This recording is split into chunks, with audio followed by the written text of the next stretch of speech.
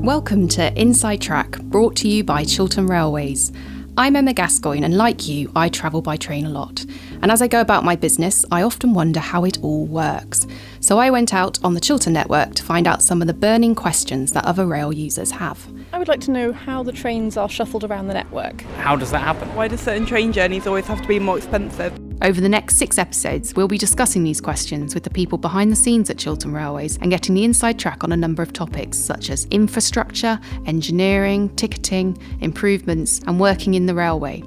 Today we're answering your questions about operations, and we're also getting the inside track on Network Rail from their very own Head of Performance and Customer Relationships. We're the hidden face of the railway, really. In the studio now, we're joined by the Managing Director of Chiltern Railways, Dave Penney, and the Customer Services Director, Alan Riley. Thank you for both joining us on Inside Track. Hi, Emma. Morning, Emma.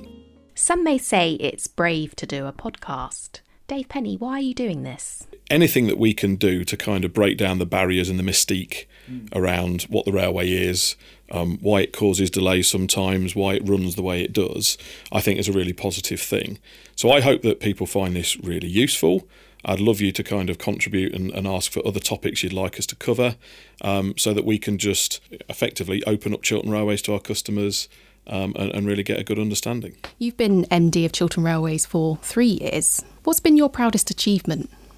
I think it has to be when we opened our new route through to Oxford.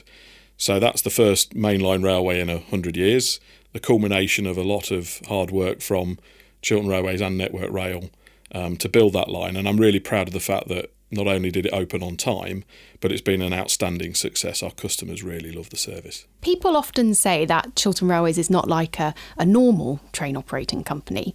Why is that? Well, I think it's got a great track record, if you'll pardon the pun, that everybody who works for Chiltern and all the customers who live on the route can be proud of. Chiltern Railways has been in existence since railway was privatised in 1994, and it's had a continuous involvement in improving the service on the Chiltern route ever since. And that's included investing in new trains, more tracks that you can run more trains, new stations, new platforms. So it's had that kind of transformation story that hasn't necessarily happened across all of the country. It's always had very good customer satisfaction and also good performance levels. So again, people come to trust what Chiltern is and what it means to them. But it's also worth noting, of course, that Chiltern, like all of the train operating companies in the UK, is only here for a specific period of time. The way in which the government runs passenger operations is to let franchises. So the government will specify the contract and what they'd like to see delivered within the period of the contract, and then companies can bid to run it. But what that does then mean is that companies only exists for the period of the franchise. And what I think all companies need to make sure they do is have a sustainability throughout the whole of the railway beyond the franchise. One of the things that I've been quite keen to do is to continue thinking about the future beyond the end of the current Chiltern franchise, whether it be to look at enhancements we need to carry on doing to our stations, increasing platform lengths, putting in more car parks, introducing new types of train. So there's a lot that Chiltern can do to kind of carry on that legacy beyond the end of the franchise, and long may it continue. Dave, what made you decide to work in the railways? I'm probably quite fortunate, I think that might be the word, in actually working in the industry that I love. I've always wanted to work for the railways. I find myself really lucky not only to be leading such a great company, but also working in the industry that I love. When you're not revolutionising the rail industry, what do you do for downtime? I'm firmly put in my place by my 6-year-old boy, who insists on being a playmate to him. Does he make you play with trains? Yes, I don't know where he's managed to get that from, but he's got his wooden track set that he needs upstairs, and I have to make him run it properly, make sure it stops at every station and leaves on time. I'm sure you enjoy that. And Alan Riley, you're going to be with us for all 6 episodes. Are you looking forward to it? Yeah, I'm really excited about all the episodes, and really pleased that we got Dave on for the first one. And when you're not looking after customers and starring in podcasts as well, what do you like doing? My newly found love at the minute is going to the theatre. So only this weekend I went to see Mamma Mia. So I'd recommend to any listeners that may be a bit sceptical about that. It's an amazing show. What's been your favourite moment since working at Chiltern Railways? I think I get a lot of little favourite moments, and it's we do a lot of meet the manager sessions when we talk to customers, and it's when we get some positive feedback there and some validation from our customers that we're doing the right things and we're meeting their needs. That's the sense of pride I get. So every time we get that feedback, that kind of gives a spring in my step, and that makes my day. I think we're ready to get our first question. And remember, these questions came from you when I was live at stations on the Chiltern route. Why do different trains have different amounts of carriages? Is it reflective of the route or the people buying the tickets, or is it just random? So that was a question from a customer at Haddenham and Tame Parkway. So, Dave, is it random? I'd like to think not. What we do is we have to match capacity to the demand on the route. And the thing we have to remember actually is that there's not one single demand or pattern of travel. So we essentially have 4 routes, which is the Metropolitan line up to Aylesbury, what we call the Heartlands line up to Bicester, and then we have our Oxford service and our Birmingham service. And each of them has a slightly different need. As you might expect, the Met has a high commuter need in the peaks, so we run types of trains that best provide as many seats as possible for that short journey. Whereas on the Oxford and Birmingham lines, we run more of an intercity style operation. So again, we try to provide a more relaxed 2+2 seating operation with our trains on that route. And what we do is we look at how many people travel on every train every day, how that differs Monday to Friday, how it differs on Saturdays and Sundays, and then we actually plan the types of trains that we're going to operate based on the demands of the network and how many people want to travel. I think the thing to say really is that we push as many trains into traffic as is possible to satisfy that need, but it does mean that the service can be subject to disruptions if there are problems with train maintenance.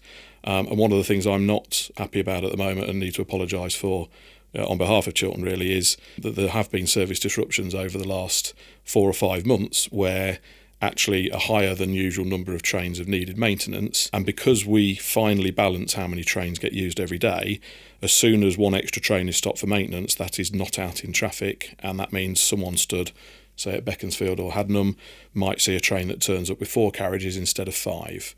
That's not great, that's not where we need to be, and we're working as hard as possible to fix that. Alan, is there anything you wanted to add on that? Yeah, I agree with Dave, really. I think where we are at the moment isn't what we have a reputation for. When I talk to customers, I've had that feedback that on certain days it's not been as comfortable a journey as they've come to expect from us. So I think the 2 real bits there are, A, what is really clear, that has become the number one priority of the business, actually making that right. And we have a very detailed plan that should get it to a much better place than we're currently offering. That certainly does sound complex. Are you doing anything to get new trains, or? It is something we look at all the time. The last time we were able to obtain new trains was for the Oxford opening in 2016, and we've seen growth rates increasing ever since, so we know that trains are becoming more overcrowded. The difficulty is that, and this is something that is almost unique for the rail industry in terms of we're not a company that is here for the next 20 or 30 years. We have 2 years left to go in our franchise before we would then effectively have the DFT refranchise and go to competition again. And when you actually start to look for rolling stock, which is provided by leasing companies, they look for the longest term lease they can to get the best return on their investment. So when you're looking for a new train for only 2 years, you're not necessarily given as much priority as someone who might be coming along with 7 or 10 years to go. That's really frustrating, but it doesn't mean that we lie down and take it. We've had quite a number of opportunities to obtain single vehicles here and there, and that's the kind of thing that we carry on working to do. But I think we just have to acknowledge that in the next 2 years there won't be a wholesale introduction of large new train fleets. On to our next question. I would like to know how the trains are shuffled around the network. So when I'm commuting, if a driver misses one train or there's a delay somewhere, why that causes such a domino effect on everything else and why it takes so long to get everything back into place. Another great question from a customer at Haddenham and Tame Parkway. It must be really complicated and something I'm sure many of us take for granted. How do you do it? So we use diesel trains, so they have to be refuelled every night. So they have to start their day at a maintenance depot that has fuelling facilities, of which there are only ones at Wembley, Aylesbury, Banbury and Stourbridge. So that's where our trains start. But then we also have to have the right drivers for those trains. And as you would expect, there are driver depots at each of those 4 main locations. But we also have an additional driver depot at Birmingham and at London Marylebone. So every day you've got to make sure that both trains and drivers are in the right place. If there are no delays in the service, then everything works nicely and the train and the driver arrives at Marylebone and can be relieved by the next driver and on we go again. But if there is a delay, then what control have to do is start thinking in advance about how they can minimise the delay right now and get the service going as quickly as possible. How we make sure we serve all of our stations equally after that disruption. It doesn't help anyone if we don't serve Haddenham for 2 hours after a disruption. And then, of course, where are all the trains and drivers going to be after that disruption, and how long can we use them for the rest of the day? So what you don't want to do is find that actually a delay that occurred at 10 o'clock in the morning, we recover from it, and then at 3 o'clock in the afternoon there are no drivers for the evening peak service out of Marylebone. Or that a diesel train runs out of fuel on the approach to Bicester at 7 o'clock at night. So all of those things need to be taken into account when we recover from a delay. And Alan, what kind of things do you have to do in your role to plan for things like this? I think the bit for me really is about how we communicate to customers. And I think this is the bit we're getting a lot closer on is, how do we get the most relevant information to each customer that gives them detail about really what's next? So often, historically as an industry, we've not been great at giving kind of very detailed information, making it very simple and allowing someone to make a decision on it. What we've often done really is just give a bit of a benchmark. If it might be an hour, it might be 2, and it's not been that clear. So our current real focus is actually how do we make sure down the chain of many complex decisions being made, how do we simplify that at the end point so our customer can make a decision on what they should do next? We're going to go to our next question now, and this one's from Moore Street. It's probably the nerd in me, but the thing that I've always thought of is how do they actually construct the timetable so that to minimise the chances of delays and just to harmonise all of the services. So Dave, how do you construct a timetable? Well, again, it's quite an interesting and complex subject. People might not know that we start with what the franchise commitment requires us to do. So there is a specification for the base level of timetable that we must serve every station along the route, and also what should be the maximum journey time between London and any of the key stations. But actually we only see that as the kind of minimum acceptable condition. For the last 20 years, Chiltern's been about improving the timetable, running more trains and running them faster so that we offer a better service for our customers. But we have to put a lot of things into the mix to get the timetable constructed. So the first is, how many tracks do we have? What speed can you run on them? How long does it take to get from point A to point B? How many platforms are there at every station? How long is every platform? So that you can start to work out what type of train you can run, how quickly you can run them, how many trains an hour you can run. We're not the only operator on the network, so of course this work has to be done for us by Network Rail, and they have to balance out all of the other operators that also want to run a service. And you have to make sure that that's robust, that there is no point allowing each of the operators to run as many trains as is possible and then find that the railway gets congested, there are delays, and it doesn't work.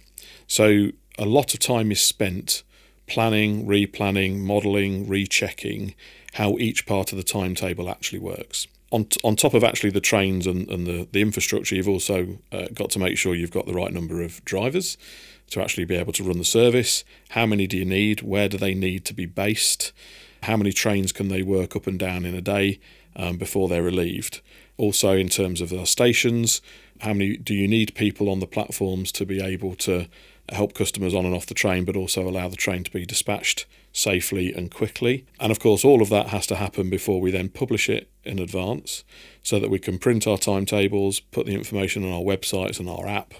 And then, of course, we have to monitor that religiously every day to make sure it's delivering properly, tweak it where it's not, and make sure that it becomes something that our customers can depend on. You want to be able to walk up to a station and not actually have to rely on whether the train will be there. It turns up on time, it turns up with the right number of carriages, it's warm, it's clean, and it gets you to your destination as quickly as possible. You forget that there's so much that goes on behind the scenes to give the customer the finished product. Alan, when there's things like events on, what impact does that have on the timetable? We often have to change the timetable for events, so we'll put more services at calls at Wembley. That's been historically very busy, so we've had to alter our timetable for there. And we've took a kind of holistic view towards a timetable as well. So you talk about the background and what we're doing. It's not all about constructing the timetable as David showed, to be very complex.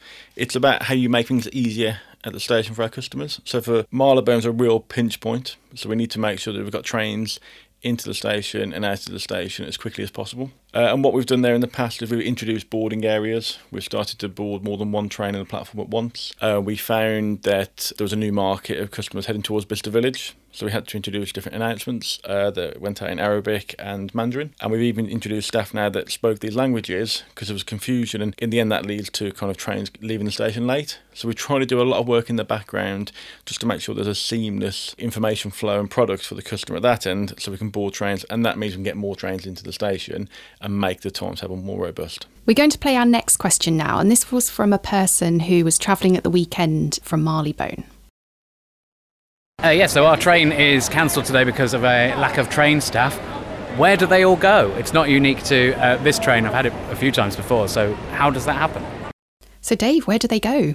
I mean, firstly, I'm really sorry that that's happened. I never accept that, and we always try to work out how we can make sure it doesn't happen again. I suppose it relates to some of the complexity that we talked about earlier in terms of how many drivers you need to operate the timetable normally, but then also make sure that you have enough contingency for disruption. Of course, there has to be a sweet spot so that you look at the typical types of disruption you might have and the effect that that might have on where drivers end up, and whether you therefore need spare drivers available at key locations to be able to step in if there is a delay. But of course what you can't do is have hundreds of drivers populating the whole of the network. You don't have a driver for every service. What you would do, we run 440 services a day.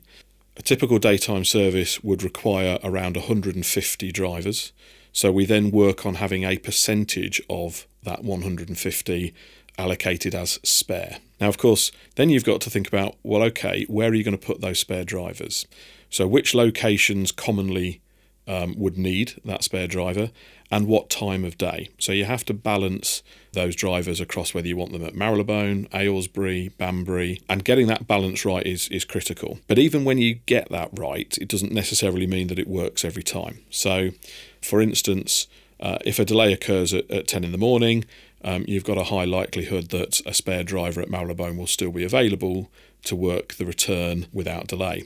But if it occurs, say, maybe at 2 o'clock, just as you're getting into that change between the AM and the PM, you might have already sent a spare driver on an additional turn to Aylesbury. There's no one left to be able to work that service to Banbury or Birmingham. You also, of course, have to remember that each driver's allocated to a depot and has to be able to return to that depot.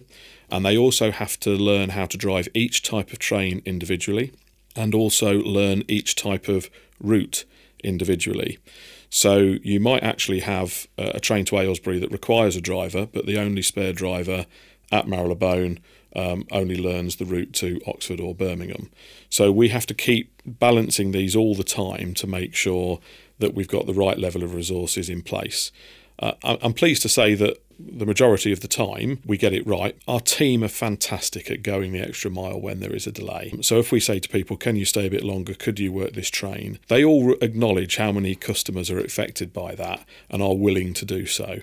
So I'm really proud of that, but just occasionally, despite all the best will in the world, we're not able to cover the turn. Still to come, we have 3 more questions around the operations of the railway, and you won't want to miss this one. Can you stop a train using watermelons like Thomas the Tank did? Bye. Very good. But right now, we're going to listen to an interview with Network Rail. It's a delight to be here with Karen Hornby, Head of Performance and Customer Relationships at Network Rail, to find out more about how Network Rail operates and their plans for the future. Karen, firstly, what's it like working for Network Rail? So I must love working for Network Rail because I've been with the company now for over 25 years. I first started in 1994 when Railtrack was first introduced, working with our freight customers. So I've always had a customer service background. I think the reason that I've stayed and love what I do so much is because I think we can make a difference. I love what we do to improve our customer experience. We don't always get it right, but when we do, we want to learn and improve and move things forward. And I think we've done that, and I think there's more to come. So I think we've got some exciting times ahead. That's why I stay, because it's every day's a challenge, every day's different. So you mentioned Railtrack. So who's Network Rail and how does it work with train operating companies like Chiltern Railways? So Network Rail was established in 2002. Before then it was Railtrack, which was established in 1994, and before then it was British Rail. So privatisation happened in 1994, where Network Rail, as it is now, Railtrack then, was introduced. Network Rail is responsible for the infrastructure and maintaining the infrastructure going forward. We're also responsible for stations, level crossings, signals, and a number of stations on our network. We work closely with Chiltern Railways around delivering day-to-day performance, improving the customer experience, working together on stations. We can't do it alone. We have a really good relationship with Chiltern Railways. So for a Chiltern customer, how does Network Rail come into their journey? So I suppose we're the hidden face of the railway really for that journey, because we maintain the tracks, we maintain the signals, the level crossings, the bridges. We keep the journey running, but actually you don't see us doing that, but we're working hard in the background. I suppose you also forget about all the interfaces as well. So if there's freight running on the line and other operators, you have to make sure that all works. And that's where timetabling and working as an industry comes into play. And we have to make sure we work together and get that bit right. What challenges do you face? There are a number of challenges. I think there are two growing challenges that we face. One is the rising demand, and also climate change, the difference in weather, the extreme weather that we have. Both have contributed to train reliability, I think, falling short of passengers' expectations in recent years. I think, as I said before, passenger demand has doubled in the last 20 years, and some of our infrastructure dates back to Victorian times. And at that time, it was never estimated to grow at this level. Over the next 5 years, from 2019, it's due to grow again by another 12%. So we must maintain service reliability while we're delivering a bigger railway so that we're able to carry more people and produce in the future. So we always say it's like building a Wembley Stadium while there's a game going on at the same time. It seems like it's an exciting time at Network Rail with the biggest investment since the Victorian era in the infrastructure. What difference is this going to all make to passengers? So Network Rail is changing how it operates. We're making routes more responsible to local needs. We're cutting through the red tape and bureaucracy. Our new structure allows us to be more responsive to the needs of the train operator, to our passengers, customers and freight operators, by bringing our people closer to those that we serve. So that was an insight into Network Rail. Was there anything there that you wanted to expand on?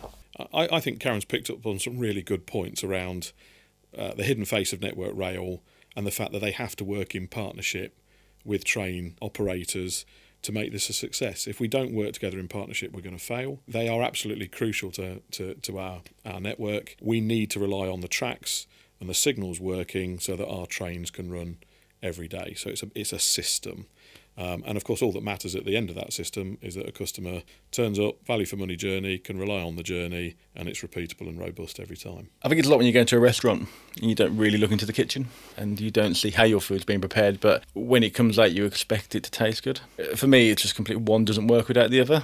So it only works well for the customer if we work well and Network Rail work well. One of the really interesting points as well is that pressure to rebuild Wembley Stadium while the game's going on is that it's getting bigger and bigger. More and more people are using the railway all the time. Making sure that the infrastructure works is getting tougher and tougher. We want to run more trains. We want to start them earlier in the day, finish them later in the day. So the ability to do maintenance decreases.